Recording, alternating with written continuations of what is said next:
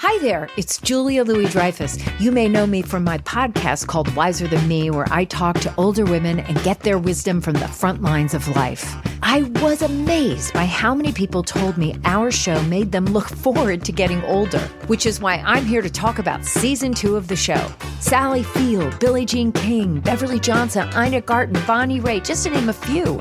All hail old women. Wiser Than Me Season 2 is out now from Lemonada Media.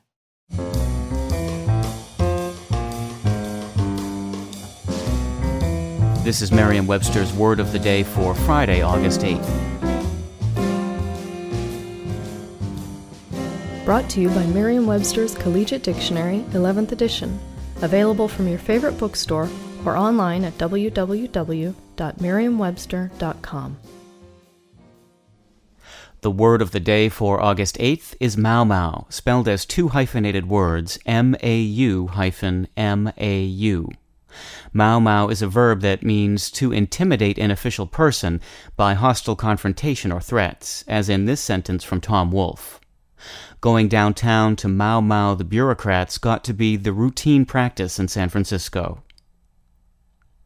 The MOW-mow was a militant secret society that operated in colonial Kenya during the 1950s. The ferocity with which MOW-mow terrorists rebelled against British rule was well documented by national news sources like Newsweek and Time, and by 1970 MOW-mow had become synonymous with hostile intimidation, especially when used for social or political gain. Novelist Tom Wolfe was the first to use MOW-mow in print as a word for intimidate. I'm Peter Sokolowski, and this was your Word of the Day for Friday, August 8th. For more information, visit Merriam-Webster online at www.merriam-webster.com.